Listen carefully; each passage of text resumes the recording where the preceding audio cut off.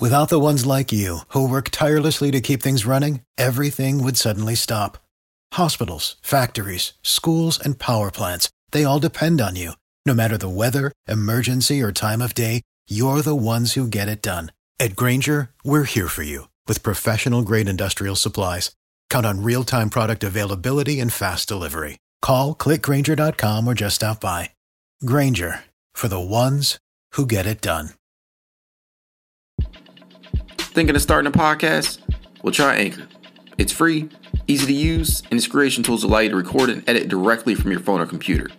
It'll even take care of distribution for you with a single tap so you can be heard on platforms such as Spotify, Apple Podcasts, and more. Also, Anchor is the only place you can publish video podcasts directly to Spotify. Man, you can even make money using Anchor in a couple of ways, including ads and podcast subscriptions. It's truly everything you need in one place to make a podcast. So make sure to go download the free Anchor app or go to anchor.fm to get started. Again, download the free Anchor app or go to anchor.fm to get started today.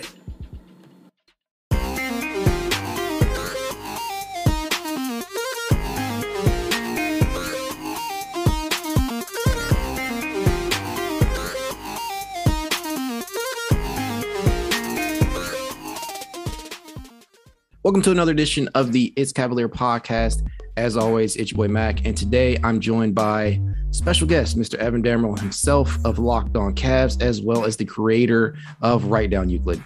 And if you are not a subscriber to either one of those two, you are missing out on some very good content. With that being said, man, how you doing, Evan? I'm great, man. You know, it's not snowing. Everyone kept telling me today it was supposed to snow in Cleveland, so fingers crossed. It's freakishly cold out, but hey, life is good. The Cavs are doing okay. It's NFL trade deadline day, so we'll see what happens with the Browns. But other than that, man, like, it's good to see the Cavs not making the news for the wrong reasons. I'm gonna leave the floor to the Browns on that one. How are you, though? I'm doing good. I mean, 8 straight matchups against playoff caliber opponents, to begin the season. And I must admit, I've been very high on the Cavs, throughout the summer and whatnot, and to begin the season. But I would be lying if I told you I think the Cavs would be sitting here at 4-4, to begin this season, especially with that brutal West Coast trip. That was a doozy right there. And I'm glad to see them back on the East. But last night's win in particular, it pointed out a couple of things, and it's got me feeling really good. Yeah. Go ahead. Sorry. No, man, you're good. I was just going to say, first time meeting up with Charlotte, I didn't really know what to expect. They really heavily featured Miles Bridges, and he destroyed us.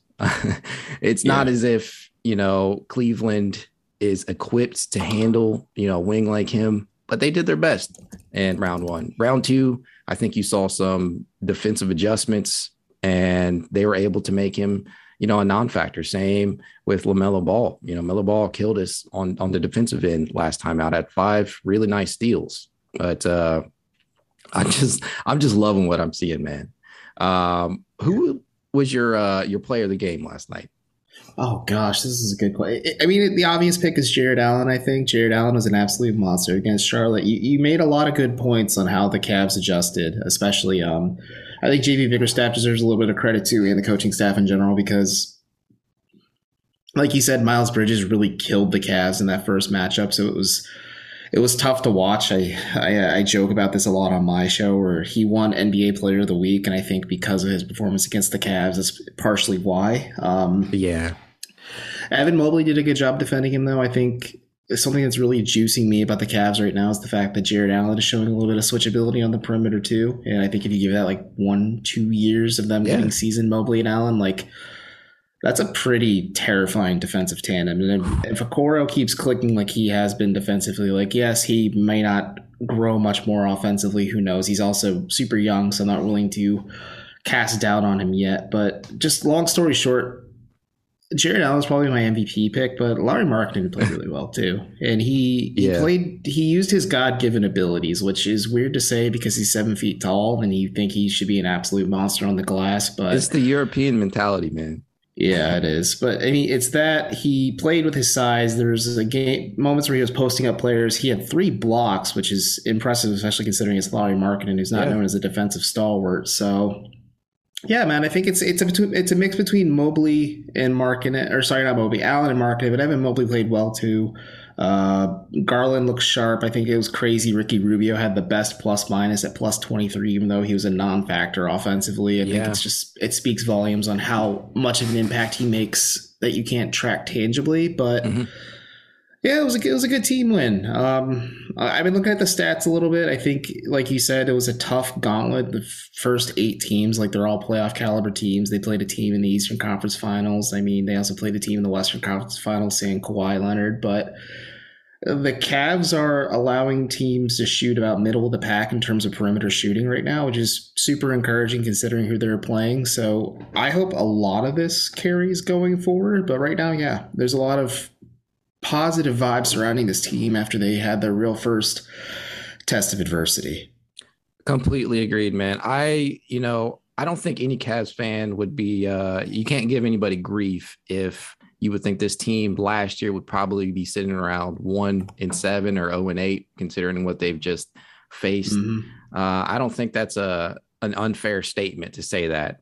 What they've been able to do defensively just speaks volumes, especially in the half court. It's awesome. And for Markin in particular, who, a lot of teams are picking on, he is not a natural small forward, especially at 7 foot tall, but he is using his length to his advantage. I would like to think he's always going to remain kind of a step behind some of the true position small forwards and power forwards out there. But as long as he utilizes that length to his advantage, he can kind of offset that. And although the shots aren't falling at a huge clip, I think he led the team in attempts last night. I think he went to 7 of 19 from the field. And he also led the team in 3-point attempts as well. 2 of 8. They are not dropping with a great rate, but just the threat of spacing is enough to draw guys' attention out there. And as you pointed to, him finally working his way inside, that is highly encouraging. There's just, you would like to see some of those rebounding numbers go up a little bit more, with his size, but I can't complain. I mean, and for Okoro, as you were stating, I guess my question for you would be, is the role that he's in right now coming off the bench? I think he's getting about 27 minutes, although in 4 appearances. Is this an ideal role for him moving forward if Markkanen continues to play the way he has? So I'm a big believer in Isaac Okoro. I think defensively he covers up a lot of the warts that the smaller backcourt has. My buddy Justin Rowan, you've had him on here before. He's really given me the idea of, like, you look at how a team like Portland, or who's a bad example, or Utah, who's a great example of a smaller backcourt, then you surround them with size and you get players who can play defense to kind of cover up the deficiencies of a smaller backcourt, like a Donovan Mitchell. And I know Mike Conley's good enough defensively, but it's still a smaller player. But you have like Ingles, you have Bogdanovic, you have Gobert just covering the back line. You also have Royce O'Neal in Utah situation. So I understand kind of what the Cavs are doing. It's just the problem is, yes, Isaac is very good defensively. I think he still struggles with fouling at times. I think last year was a trial by fire where he had to go one night defending Paul George and Kawhi Leonard, to the following night defending LeBron James, and then soon after that defending James Harden and Kevin Durant and Kyrie Irving at the same time. Like, I don't envy that at all. That's a gauntlet. Yeah, especially when your primary matchup is like Jetty Osman in practices and scrimmages, where that's a huge. No disrespect to Jetty, who's been great so far for the Cavs this year, but yeah, I think just because offensively Isaac still doesn't really look really refined. His biggest concern coming out of Auburn was that even though his shot wasn't totally broken, like the mechanics were there, they needed some tweaking and adjustments. He's just not a reliable threat in terms of 3-point shooting. And I guess JB Bickerstaff more or less doesn't really look at this team positionally, if that makes sense. So he doesn't say like, you're a point guard, you're a shooting guard, you're a small forward, power forward, center, blah, blah, blah. He firmly believes putting the 5 best players on the floor at any given moment. He calls them smalls and bigs. And I'm still figuring out where Isaac falls. I'm still figuring out where Jetty falls in this. But I know, like, if you have your Kevin Loves, your Jared Allens, your Larry Markkanens, your Evan Mobleys, those are your bigs. Your smalls are for sure Colin Sexton, Darius Garland, Ricky Rubio. I think maybe Jetty falls in the bigs because he plays power forward at times. Maybe Isaac's just a fluid player. Yeah, situational. So I It's weird because I don't think this three big lineup works. I think it's a fun offensive wrinkle. We had Larry Nance Jr. on our show 3 years ago at this point, and we asked him because it was soon after they debuted the three big lineup with him, Tristan, and Kevin against Miami, and we asked him like, did you guys know what you're doing? He's like, no, I'll be honest, we didn't know what we were doing, but thankfully Miami didn't know what we were doing either, so it worked. So I'm a firm believer of the idea of it's only weird if it doesn't work, and this is definitely weird, but it is working, so I can shut the voice up in the back of my head when I watch some unconventional basketball. So just to answer your question, until Isaac's shot's a little bit more refined, you have to find a justifiable reason to bench Lauri too, because like you said, he led the team in three-point attempts last night. Jetty led the team in terms of three-pointers made overall, but Lauri has three-point gravity. He provides spacing for Mobley to operate and Allen to operate. He provides spacing for Sexton / he's a reliable pick and pop partner and even a pick and roll partner at times for Darius Garland. Like, in theory, Lauri Markkanen makes sense in this lineup.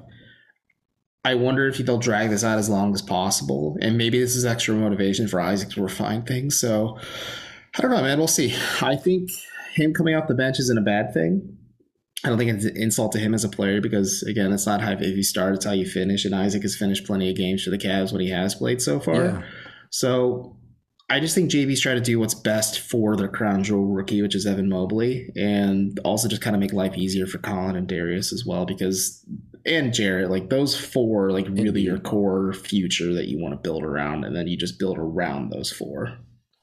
I mean, that's a good way to put it, to be honest with you. And I think, when you're talking about in terms of Okoro, I'm very high on him as well. But until he is able to provide something that offsets what Markkanen provides from a spacing standpoint, it's kind of hard to justify putting him in that starting lineup, especially, they're in this weird spot right now where Markkanen is oversized at the three and Okoro is undersized at the three. They don't really, outside of maybe Jetty, I don't know if you have a true small forward on the roster that you can roll out there and rely upon to make threes. We saw Dean Wade line up there a few times last season, and it was good to see him get some run last night with Kevin missing some time. But I just don't know, man. It's time will tell whether or not this is good for his development moving forward.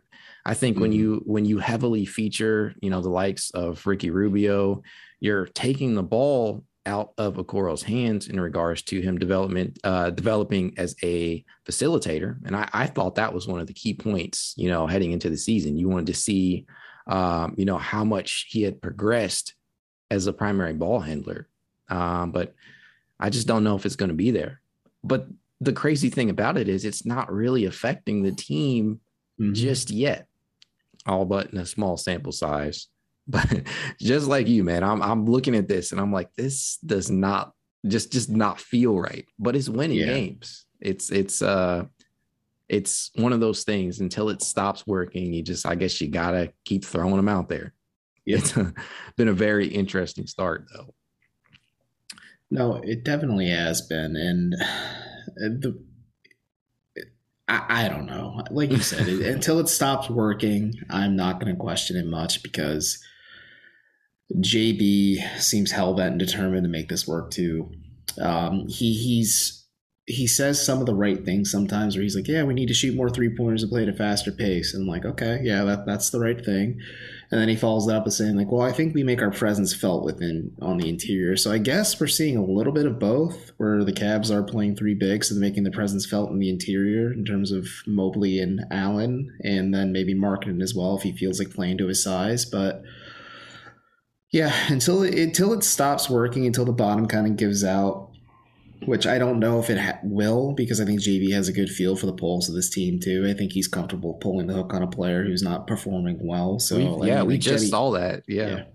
Like if Jetty Osman is hot, you keep him in, but if not, you just say, all right, that's enough. Let's see what Dean Wade's got for us, and if not, we'll go shorter and tighter on our rotation, because it is wild to think that Dylan Windler still hasn't cracked the rotation. I think maybe it's because conditioning-wise, he's still a little bit far behind. I still wonder if they're going to send him down to the Charge now that was going to be my next question. Yeah. We go ahead and ask him, man. I love to talk some Dylan Windler because I'm I've moved on, but I still hope that he can provide meaningful basketball. It kind of gives you the same feeling that Kevin Love does at points. Yeah. You know, you're like he's never going to live up to the contract, but he can still provide some very good basketball in stretches, which he has to begin the season. In regards to Windler, man, the opinion on him is still the jury on him is really still out. You know, he had some nice stretches last season. I think it was one stretch in which he hit 9 straight triples. I think breaking or tying Kyrie's record.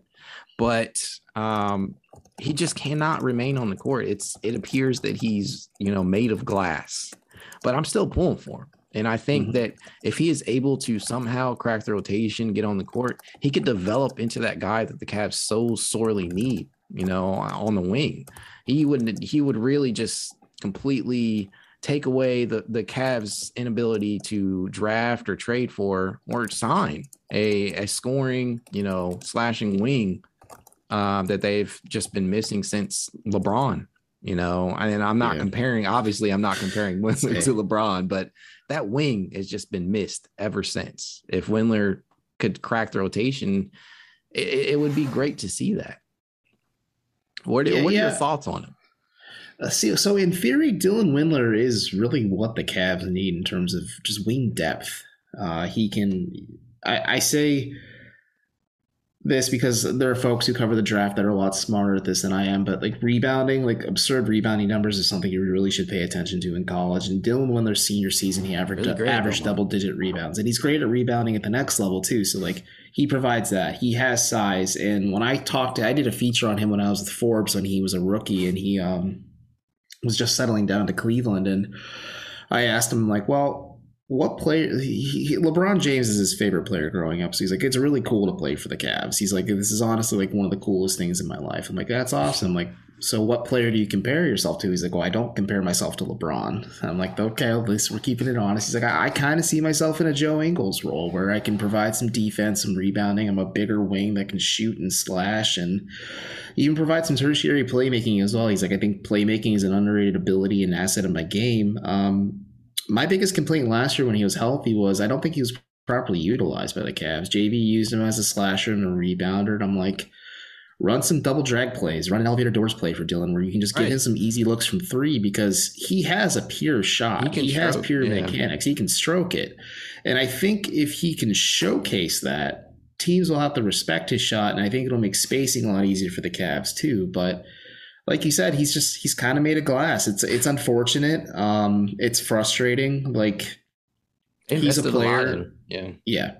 He's a player I root for a lot, where I just want him to be healthy because I can't imagine the mental, not just the physical toll rehab does, but I think of Andrew Luck a lot, where Andrew Luck kept dealing with injury after injury where he said, you know what, I'm done. Mentally, I just can't do this recovery process again, where like I think I'm ready and then I have another setback, so I'm retiring from professional sports. And I think of Dylan in that scenario where you're like, I keep fighting back to rehab from these freak injuries that just keep happening. Like, when is enough enough? Like, I worry about the mental toll it's taking on him. And he, by all accounts, he's doing okay. But just, I think maybe he hasn't cracked the rotation because he isn't in shape. And JB does lean on guys he trusts a lot too. And I think you're seeing a lot of that with the shortened rotation against Charlotte. Yeah. Like Lamar Stevens did not touch the floor after kind of 2 bad games against the Lakers and the Suns. And Dean Wade played, but he played like, think about 11 minutes, 13 minutes against the Hornets, but he didn't have much of an impact other than 1 good cut and 4 boards. But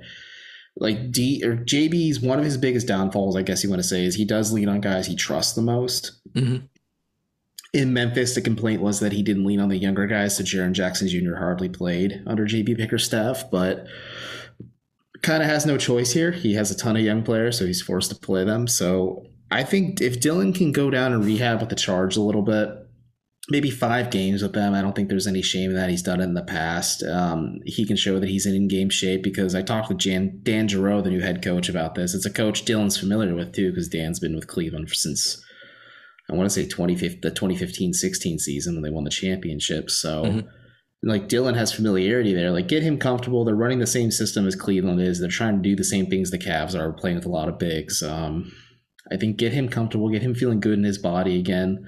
And then maybe if JBC sees in shape, can bring him along slowly and let him play. Like, I don't think the Cavs have anything to lose. Let's say you maybe take away some of Dean, or you just like sub Dean Wade out for Dylan Windler in this scenario, and you play Windler instead. Like, I don't think you have anything to lose there. And like, again, like if he's not working, you pull the hook and you put Dean Wade in, or you give more minutes to Jetty Osmond. So, because like in theory, Dylan Windler answers a lot of the questions and the problems the Cavs have. It's just he can't stay healthy, and it's unfortunate because the biggest what if is I still think about how Shams Charania, this is a rumored story, but Shams Charania has tweeted originally that the Cavs drafted Keldon Johnson, the 26th pick. Mm-hmm. And then they said, oh no, Cleveland's actually taking Belmont's Dylan Windler instead.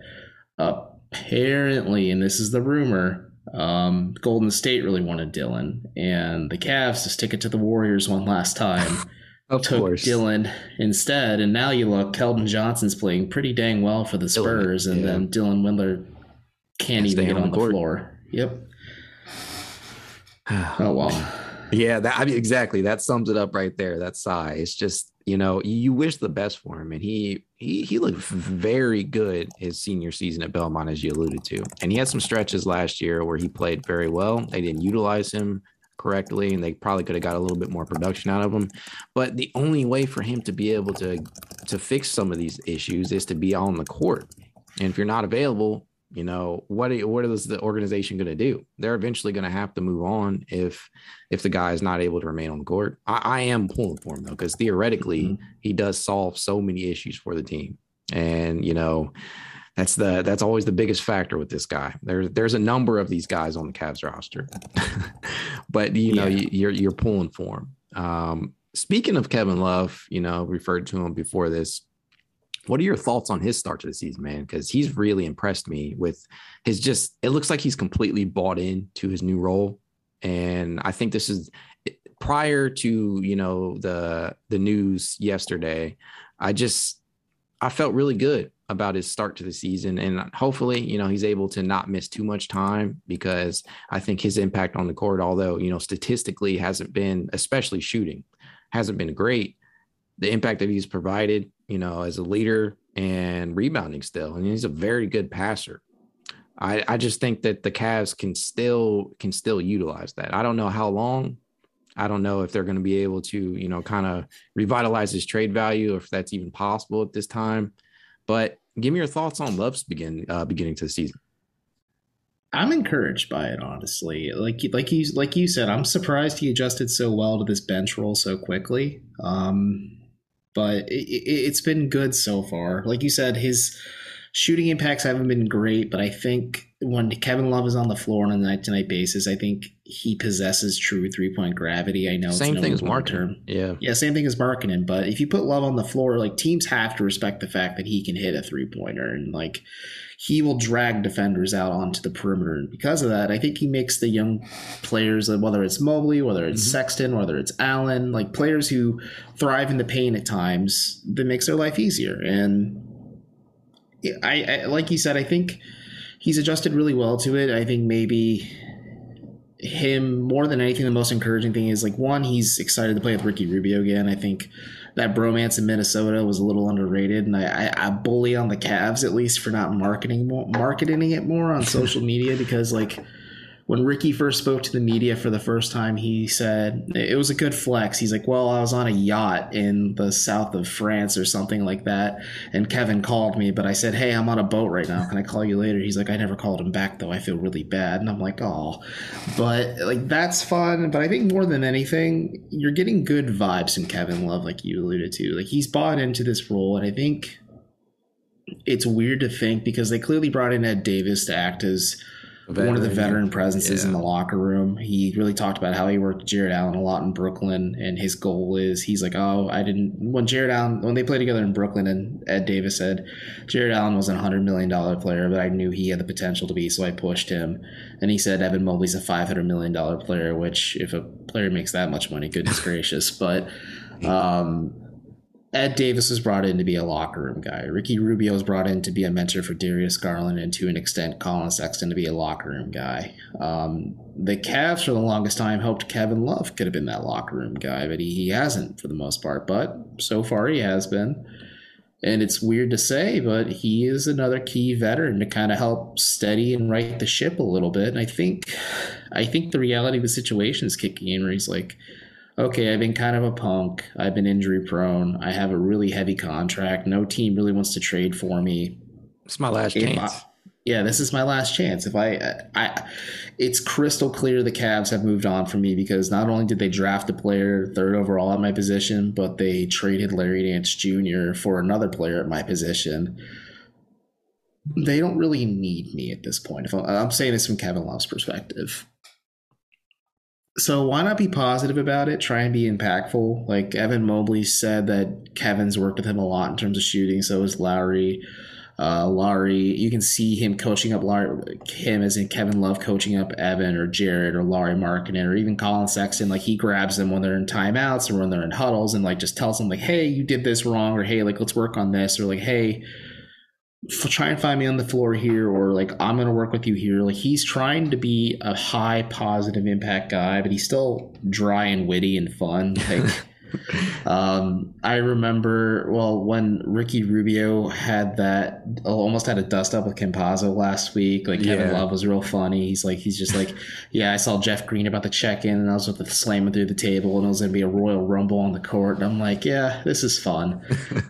I think like Kevin knows his time in Cleveland's coming to an end. It became crystal clear when they made the moves to move on from him. And according to JB Bickerstaff, at least Kevin approached him and said like, hey, I think it's best for the team if I come off the bench. I think it's best for the team if we kind of focus on these younger guys. Like Kevin is really embracing the situation, which is surprising. Very.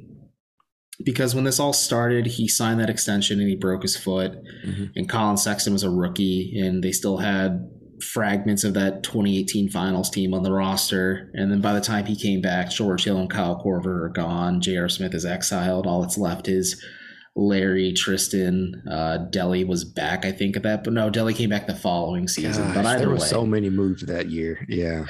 Yeah, I mean, it was the great Kobe Altman teardown. So a lot of moves had to happen. And I mean, that's the reality of the situation with the LeBron James team is like there's a lot of pieces that are left and you slowly tear it down. And yeah. Like I understand maybe being frustrated with the situation. You're going through growing pains. You lose Ty Lue, you lose Larry Drew's asleep at the wheel. John Beilein isn't the answer. I think JB Bickerstaff's the right coach for this team now. The Cavs had a lot of missteps. I think if you put truth serum in Kevin Love and in the organization, they both say they regret signing the extension. I mean, money's money though. So I don't know what's going to happen. I still don't think a team would trade for him. But I do think maybe if this keeps up, maybe the Cavs could find a team next offseason to do it. It's just that $60 million price tag is a really tough pill to swallow over the next 2 years, especially when you approach an owner and say, hey, we traded for a guy who is the most expensive bench player in the league. Can you go ahead and cut him a check real quick? And we had to give up quite a few.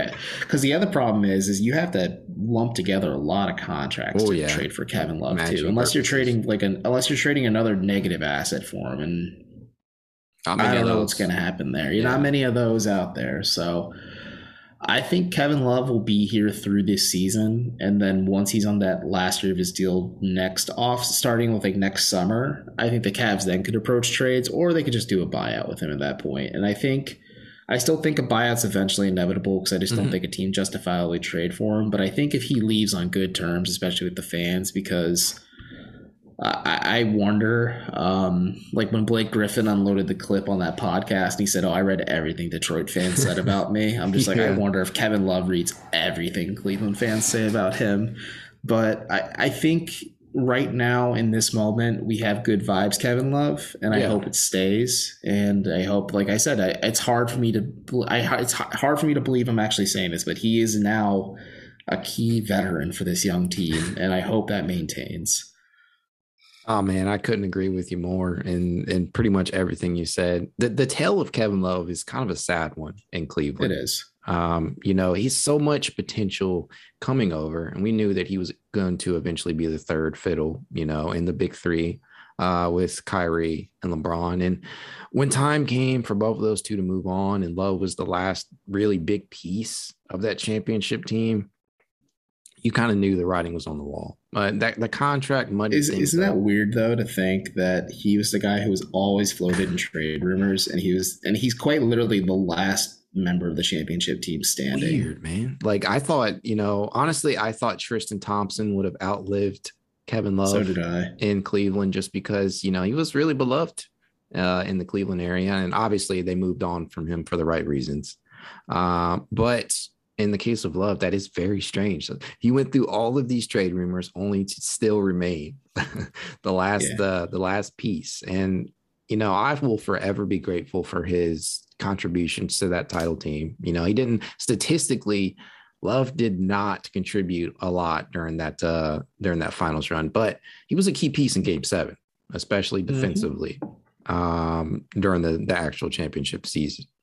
But Absolutely. I'm liking what I'm seeing out of him. I'm wondering how much of that actually has to do with the Cavs winning and how long that will carry on. But, for now, it's working. You sound like me. You're like the voice in the back of your head's like, yeah, he's positive right now, but when they're losing, is he gonna have another meltdown? I seriously hope not. I hope not. Yeah, it's just as possible that the blowups, resurface if the Cavs begin to lose games through stretches. But for now, it's encouraging. He looks bought in, and going into the season, I kind of thought to myself, this is the perfect role for him to at least, keep him healthy. And by all accounts right now, he seems to be contributing and heading in the right direction in that regard. And I too wonder, what his perception of Cleveland is going to be when his time is over. I hope it's not the Blake Griffin route, but you never truly know. He's just so witty. Yeah, Kevin Love press conferences are fun. Like, I don't know, man. Like, he's so dry and honest, and you can tell when he's lying sometimes, and you're like, oh man, what's going on? But like, they're like, what was like? Let's say the Cavs had a bad loss 2 years ago. They're like, well, Kevin, what happened? And he's like, well, we played like shit. What do you expect me to say? And I'm like, I appreciate the blunt honesty. Yeah, sometimes. I mean, because you don't get that out of so many players, especially young guys out there. Yeah, young guys are like, oh man, we tried our best, but look, we'll get them next time. Kevin Love's like, no, dude, we played like shit. Like, what do you expect me to say? Kevin Love just doesn't give a fuck sometimes. Exactly. I mean, that's exactly how it is. And you do have to appreciate his candor, from time to time when it's not over the top. But I mean, you were at Cavs Media Day. You saw, him give that his time at the podium. You never really know what's true and what's not true in regards to him. Yeah. Yeah, I appreciate him being honest about the Jerry Colangelo situation during Media Day, where he's just said, listen, I want to move on from it. Like, I've made my peace. I've said what I wanted to say. Like, let's move past it. Like, he'll just tell you how it is sometimes. And then I still worry about the calf. He says it's healthy. The Cavs say it's healthy, but it was originally an Achilles injury, and those two go hand in hand with one another. It clearly impacted his time with Team USA. So maybe this limited role, like you said, is really good for his health too, because calf injuries can be kind of a ticking time bomb for players. And if you're a player like Kevin Love, who has next to no athleticism to begin with at this point, an Achilles injury would be pretty much career ending for him. Oh yeah. Yeah. There's, I think it would be close to calling it the end at that point. Let's shift gears here for a moment. I just want to get your honest opinion on something. If you don't feel inclined to answer this question, I'm not going to force you into it. Based upon the start to the season that Colin Sexton has had, I mean, from a statistical standpoint, pretty much it's down across the board. And I think this was to be expected, especially when you're not expecting him to have to do as much as a primary ball handler and as a scorer. But I guess my question for you, my friend, would be, do you think the Cavs have been vindicated in kind of waiting this whole contract process out, just purely based upon the play on the court through 8 games? It's tough, man, because I'm comfortable talking about this. Like, yeah, if you look at his numbers, his touches are down. His overall looks are down, but my buddy Chris Manning makes a good point of pointing this out too, where if you look at the game against the Clippers, there were times where the Cavs were like, okay, Colin, call your number on an isolation play, where Colin just dribble the air out of the ball and then he becomes the primary focus of an opposing defense, and then it opens other guys up. Yeah, it opens other guys up, but at the same time, like sometimes Colin does get a little bit of tunnel vision still, where he doesn't really see the defense breaking down around him. But there's times he does too, like where it's really encouraging. Where I say one of my favorite plays the Cavs run is they have a cutter, whether it's Mobley, sometimes it's Sexton even cutting as well. But like the Cavs will break down a defense, or sorry, not Mobley, Allen, and Mobley's at the elbow, where like it's either Garland or Sexton initiating to Mobley, and then they throw it to a cutter along the baseline. Like it's such a simple play, but I'm like, this is simple and it works because the Cavs don't run simple plays sometimes. Sometimes they just run one read and then the offense breaks down. But my counterpoint to everyone kind of wringing their hands about Colin Sexton is this is probably his most productive season so far. I agree. I don't necessarily disagree maybe with Jason Lloyd's take long term, but I don't want to put a firm cap on any of these players because nothing is for sure set in stone yet. Right. Like in terms of these young core pieces, the only one who is guaranteed to be here long term, at least unless he's traded, is Jared Allen because he just signed a contract extension. I'd say Evan Mobley is a pretty safe candidate too because they just drafted him, but Sexton could be traded. Okoro could be traded. Garland could be traded. Markkanen age-wise fits in. He could be traded as well. Mm-hmm. Let's say a superstar tomorrow says, I want to go team up with Evan Mobley and Jared Allen in Cleveland. Mm-hmm. You could bundle any of these guys together. So I'm not necessarily going to put a cap on any of these guys yet until I know, like, okay, they're going to be here long term. Mm-hmm. Let's figure out their overall fit. And like I talked about before, JB is a firm believer that he wants to put the 5 best players on the floor at any given moment. And yeah, there's times Sexton isn't closing games and things like that. And it's really, really tough about what is and isn't going to happen. But I think JB just also plays at the pulse of the team too. Like there's a lot of lineup and roster versatility too. Like people complain about them running 2 point guard sets with Garland and Rubio at times. And I say at the same time, they're playing 3 bigs who probably can't initiate an offense on their own. It makes more sense to put 2 point guards on the floor with them because then you have 2 initiators who can run an offense while the other one plays off ball, who also provides a tertiary playmaking threat. Yep. And if it's Garland, a spacing threat. I think JB is still kind of figuring things out. I still think it's too small of a sample size to really say. I know like 8 to 10 games is kind of that sweet spot to say like, okay, this is working, this isn't working. We need to make some changes and evaluations. But I think Sexton's playing well. I think if he plays within the offense, he's playing fast. Like Sexton in the open floor on the fast break is damn near unguardable. You don't want to like, see that guy. Yeah. You don't. And like you saw it against the Clippers where he was just busting out past LA every single time on the fast break because LA is one of the worst defensive teams on the fast break, and Colin exploited that mismatch for sure. And there's a lot of fun stuff there. He's the most entertaining player on a night-to-night basis for the Cavs because you just don't know what you're going to get with Colin Sexton, but he shattered every preconceived notion about him because I like to jokingly remind people that when he was coming out of Alabama, the player he was compared to most was Eric Bledsoe because of his defensive potential and his lack of shooting. And I said, now that we're year 4 of the Colin Sexton experience, he has completely flipped that bolt on its back and shattered it because Sexton has the God-given ability to play defense. He plays with hustle and tenacity for sure, but he can shoot. He can shoot really well. He's an elite 3-level scorer. His offensive game keeps getting better and better. I think the biggest development for him recently is he's using that physicality and speed to draw fouls and draw contact and get to the free throw line, which is even more fun. But it's tough, man, because people think I'm a Colin Sexton hater. I'm not. He's one of my favorite players to watch on a night-to-night basis.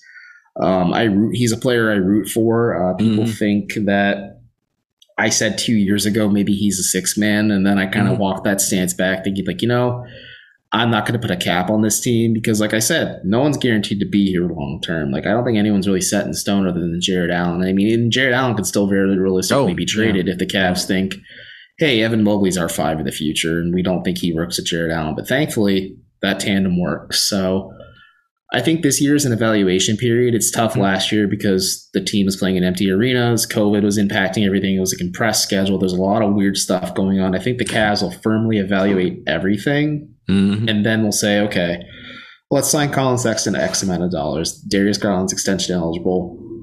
hopefully they lock him up sooner instead of later, because I don't think you want to have to deal with this situation 2 years in a row. You just kind of get this all locked up and figured out.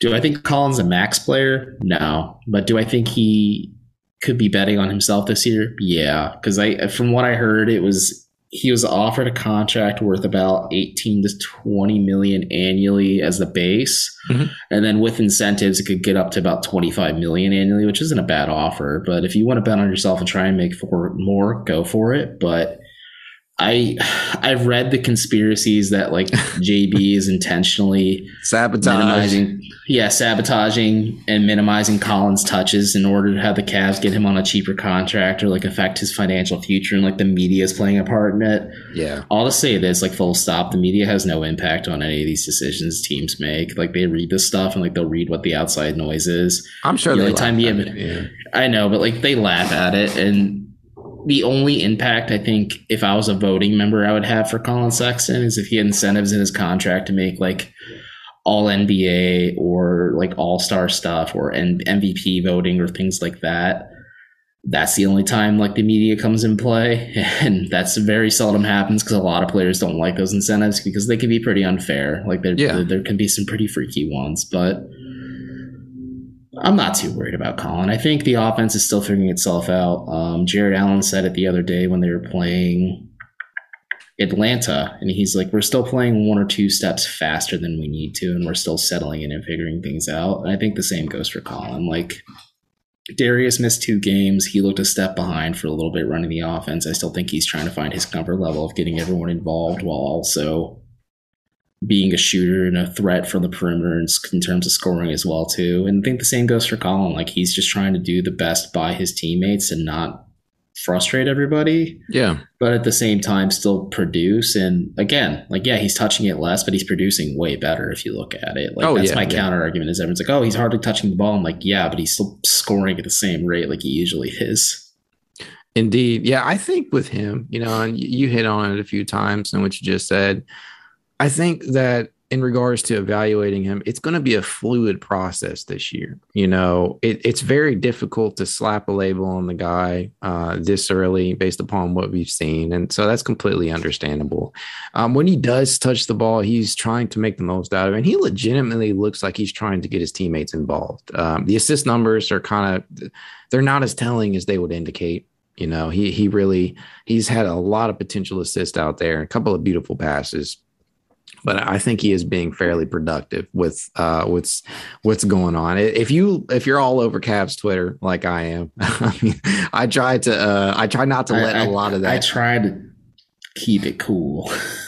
Everything that I've seen from you appears that way, and I don't know why people like to point the finger at you in that regard in regards to Colin, because I know why. I leaned into a villain bit for like a solid month where I just like would like joke about it, and everyone's like, dude, you got to stop. And then I took like a little mental health break from Twitter, and then I came back reporting like teams that were interested in trading for him. Mm-hmm. And it was the Knicks, it was the Heat, the Thunder, Oklahoma City still pretty interested in trading for him because they like his pairing with Shea overall. But people are like, dude, you need to stop, you're just trolling. I'm like, no, I'm actually not, I'm just working.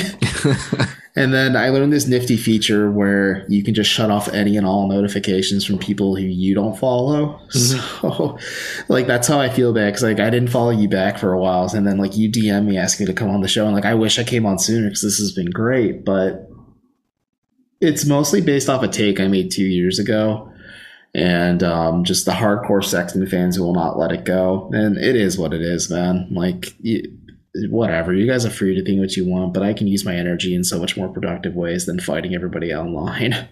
Indeed, man. And I've gotten into a couple of them myself, and I've tried not to. It really is very hard not to, and I might have to do some of the same things that you just alluded to. But man, yeah, I think you have to judge Colin Sexton fluidly. And me, I am, I would like to consider myself, a pro Sexton, kind of a pro Sexton guy, but I have to look at things logically. And I think what the Cavs have been able to do thus far and the way that they've been able to utilize him probably is better off for him in the long run. If you ask me, I mean, That's just my opinion on it. And I get it. And there are going to continue to be conspiracy theorists out there in regards to his play and his It's time on the wild, court. man.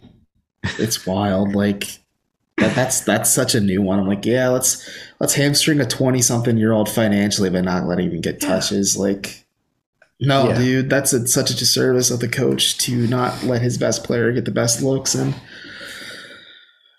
I had to walk away from my phone for a little bit on that one. I'm just gonna put my phone down real quick. Yeah. Just, I mean, just walk away. they're Doesn't- winning, they're winning games. And I think that is what takes precedence at this point in time. Oh, man, you got Nalani. I love those things. I love them too. They're good for you. They're not like, Definitely. yeah, sorry. No, you're good. Just quick, I had to cut away there for a moment from the Colin Sexton stuff, but It's always heavy. So I get it. yeah, indeed. For him, who knows what's going to happen? Time will tell how this kind of plays out. I'm really hoping the best for him, but at the same time, above all, I'm hoping the best for the Cavs. And so whatever is best for them in that regard, I hope the kind of interest the line and they're able to kind of work something out that benefits both sides. But, I can't complain right now. The team's winning. They're utilizing him, I think, the best way that they can. I think the biggest complaint in regards to that is what seems to be JB's reluctance to roll Sexton out there in the closing units. I think that's what's getting a lot of these conspiracy theorists, but it's working. It's working, but it does make you wonder sometimes too. It does. Because you're like, Sexton is one of their more gifted offensive players. We had a listener point out last night because he plays hard on defense. He too. does. Like especially this season, like credit where credit's due. Colin's playing really well on defense this year at times. Like there's times where he gets blown past, or there's times that's just the problem of being a smaller guard. You're just lighter, and if you get crushed on a screen, it is what it is. But Right. It was interesting last night. It made me raise an eyebrow because we had a listener point it out, and I thought about it for a brief second. But in the closing moments against Charlotte, JB subbed Colin out for Jetty Osmond on a defensive possession. That's indefensible. I gotta say that's weird. It was weird because Jetty Osmond is not a good defender. Like if you watch his feet on a night to night basis, you'll see quickly he's not a good defender. But I don't know, man. Maybe he's trying to keep Colin a little fresh, let him get a couple gulps of air if they need him for a quick bucket. But like, it is interesting. I think it's just a lot of tinkering right now. JB is a coach who likes to tinker with things and try different things out. I think the three big lineup being his biggest his biggest brainchild to come from this production. But there's times I'm encouraged too, because I think if you pair Sexton and Rubio together, it's a pretty good unit, right? Like it's a good tandem right there. And I understand the approach of subbing Colin out early, so you can kind of have him come back in with the bench unit towards the end of the first quarter and the early second quarter. Like people get paranoid about that too, but not having him close, it is interesting. And I need to see more of what the Cavs are closing with before I really ask JB what's going on in those scenarios. But it is definitely something I've taken notice of as well, where I'm like, Colin isn't closing a lot of these games. That's interesting because he's their best free throw shooter. He's really handy in closing moments, especially in tight games. I'm curious why he's not on the floor. Yeah, I mean, it definitely makes you raise your eyebrow. I've spoken about this on a number of episodes to begin the season, but I'm just not. Like you said, we have to see more of it. We have to see them, kind of figure things out. And some of this is on, the fact that the game flow, whatever, however the game is being dictated. Sometimes if you're seeing a game out of hand, as often the case, on this West Coast trip, you saw that against Phoenix. The game got out of hand early. They figured they'd probably get some guys some rest. Garland had high minutes, but Mobley, Allen, and Sexton, their minute totals were fairly low in that regard. And so that's when the Terrapins seem to get at an all-time high in that regard, in regards to the Sexton conspiracy theorists. But this is against Phoenix, he said? Yes, against Phoenix. That's when I took the night off to enjoy a quiet evening in with my significant other for our Halloween, so I'm glad I wasn't around for that. Oh man, yeah, you be glad you weren't, because that's when it really got to a fever pitch. And I'm just like, you have to take it with a grain of salt. It looked bad. It was a head scratcher. People are saying Sexton kind of gave up You know, he kind of quit on the team. And I'm like, no, I don't see it that way. They were on the second half of a back-to-back. The guys needed rest. The brutal West Coast trip. There's just so many different factors. So, for sure. And Phoenix also just made the NBA Finals last year. We can't discredit them for that.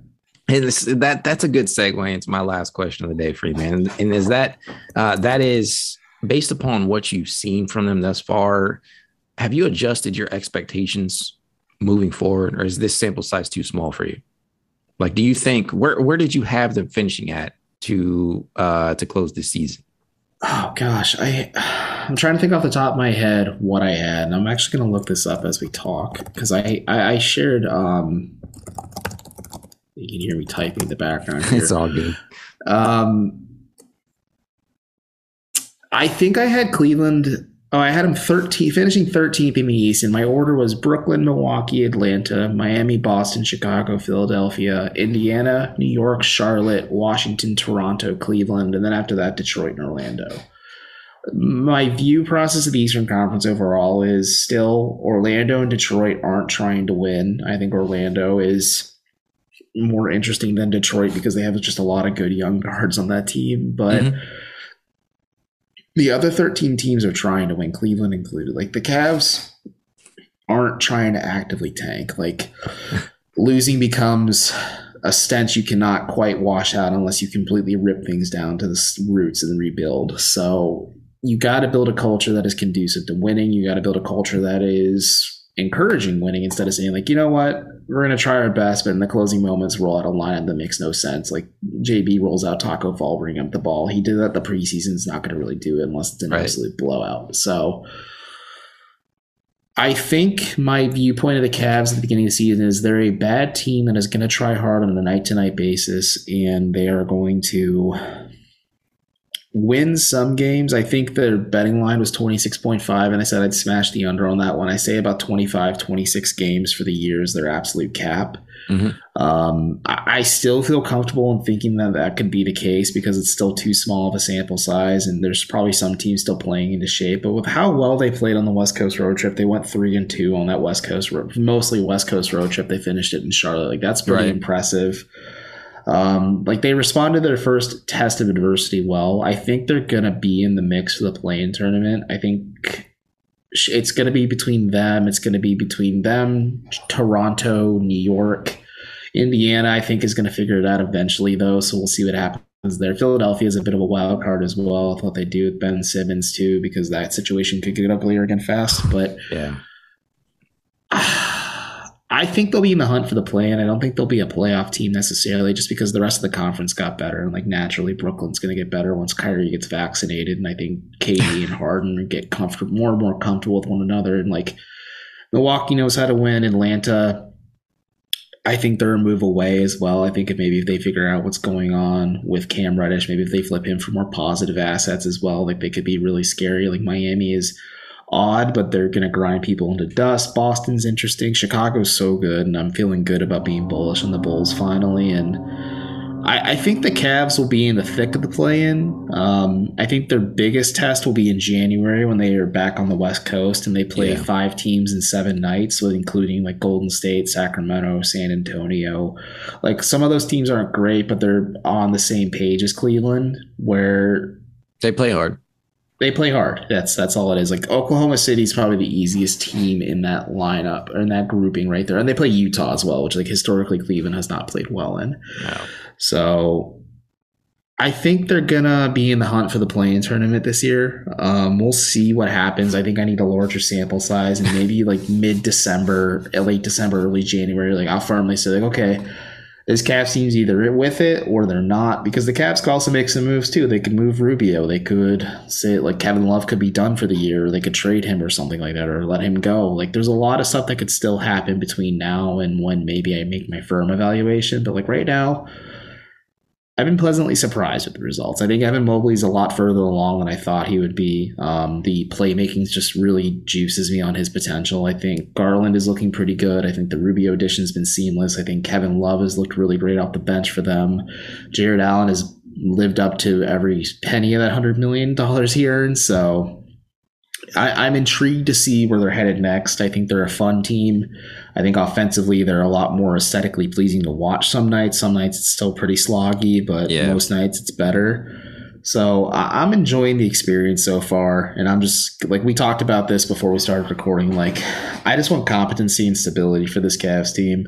We're only 5 years removed from the championship at this point, and that's one of the best moments of my life. I'll still say that. So yeah, I'm okay if the Cavs aren't like an immediate title threat, but if they're working the way back up, and like we talked about with like the Kevin Love contract situation, it's an untenable position to build out of the shadow of LeBron James, especially after he leaves your franchise in ruins for the second time. And I think the Cavs are on the right path. I just think they need to remain patient and stay the course. That's an excellent way to put it. Yeah, I couldn't have said it any better myself. I think that as I said before, the expectations for this team have to be judged fluidly, moving forward. They appear to be a little bit ahead of schedule in regards to what a lot of people had them pegged as to begin season, specifically, the development of guys like Mobley. You just didn't quite know what to expect with him against NBA caliber competition once the season started. There was a lot of caveats in regards to that. People are really feeling like, hey, what's this guy's best fit? Is the weight going to be able to translate over? Well, is he going to be able to play as impactful as he did, within the preseason and summer league early on? So I don't know. For me, I've been very high on this team. I do have them finishing as a play-in, playoff, contender. I think they are very far away from title contention. I'll say that. Oh, for sure. But we haven't seen, the last of the roster moves. I think we will see a move or two. And as much as I hate to admit the fact that moving Rubio could probably would probably hurt me deep down, just because going from Matthew Dellavedova, God bless, I love Delly, and Damian Dotson minutes last season to Ricky Rubio has been like a complete 180. The look is just completely different. And so until the Cavs have a solid, contributor that can be replaced, that can replace Rubio, I don't know. I hope they don't move on from him, but time will tell. Well, dude, it's wild to think, man, that how desperately the Cavs need not competent, but a stable, I should say, backup behind Darius Garland, because they tried Dellavedova and Dante Exum for about 2 years, and Rubio made losing Taurean Prince hurts, and he's playing some okay-ish minutes in Minnesota right now, but I think the Rubio addition is going to do a lot more good than harm when at the end of the day. So yeah, I think it'd be tough too. And like, I joke with my co-host Chris Manning about this, but I don't buy jerseys often. But if I ever end up at Coachella, I think a sneaky option would be the Cavs City Edition Ricky Rubio jersey, just like a novelty item. And say like, yeah, I'm a real fan. I watched Ricky Rubio and appreciated what he brought to this team. I mean, the impact is so evident already 8 games in. It's astounding. Just can you imagine how many games the Cavs might have been able to squeak out last season with Rubio in town? I don't know. It might have bumped them up a few games. Yeah, I think so too. I think he just gives he's saying all the right things. It's really encouraging. Like Brian Windhorst said, he didn't expect to be traded to Cleveland. He expected to be traded to a contender. I can vouch for that. He did expect to end up with like one of the LA teams at the end of the day. I think the Clippers were where he really ultimately wanted to end up. But instead of just kind of being down about the situation, he's making the most of it. He is a bit of a guard whisperer in a sense, where he's like, listen, I played with Devin Booker. I played with Donovan Mitchell. I played with Anthony Edwards, and Anthony Edwards has said like Ricky Rubio is the best veteran or like player I've ever played, teammate I've ever had in terms of a leader. I think the most encouraging thing with Rubio is he knows Darius Garland had a very good season last year. And he said the hardest thing isn't repeating that or having another good season. It's having a better season than he did prior than that. And he's like, and my job is to make sure Darius does that. So like Ricky knows what his role is with this team. And he's not really going to step out of line and say like, hey, JB, I should be starting over Darius or I should be starting over Colin. Like he's never going to ruffle any feathers or disrupt the flow of the locker room. Yeah. He just wants to make a positive impact. And I think having adults in the room like that is so helpful for a young team like this. Yeah, the Cavs really, really have been benefiting from that. And, to a lesser extent, Love playing the same type of role as a mentor this season. So, been very encouraging. I really hope that he isn't moved, but the possibility, remains. I'm glad that he's, played the role of mentor so well thus far, but we'll have to see. With that being said, I'm going to go ahead and close out today's episode. As I said to begin, if you are not a subscriber of Write Down Euclid, make sure that you smash that subscribe button right away because you're missing some very, very good content. Have a good day.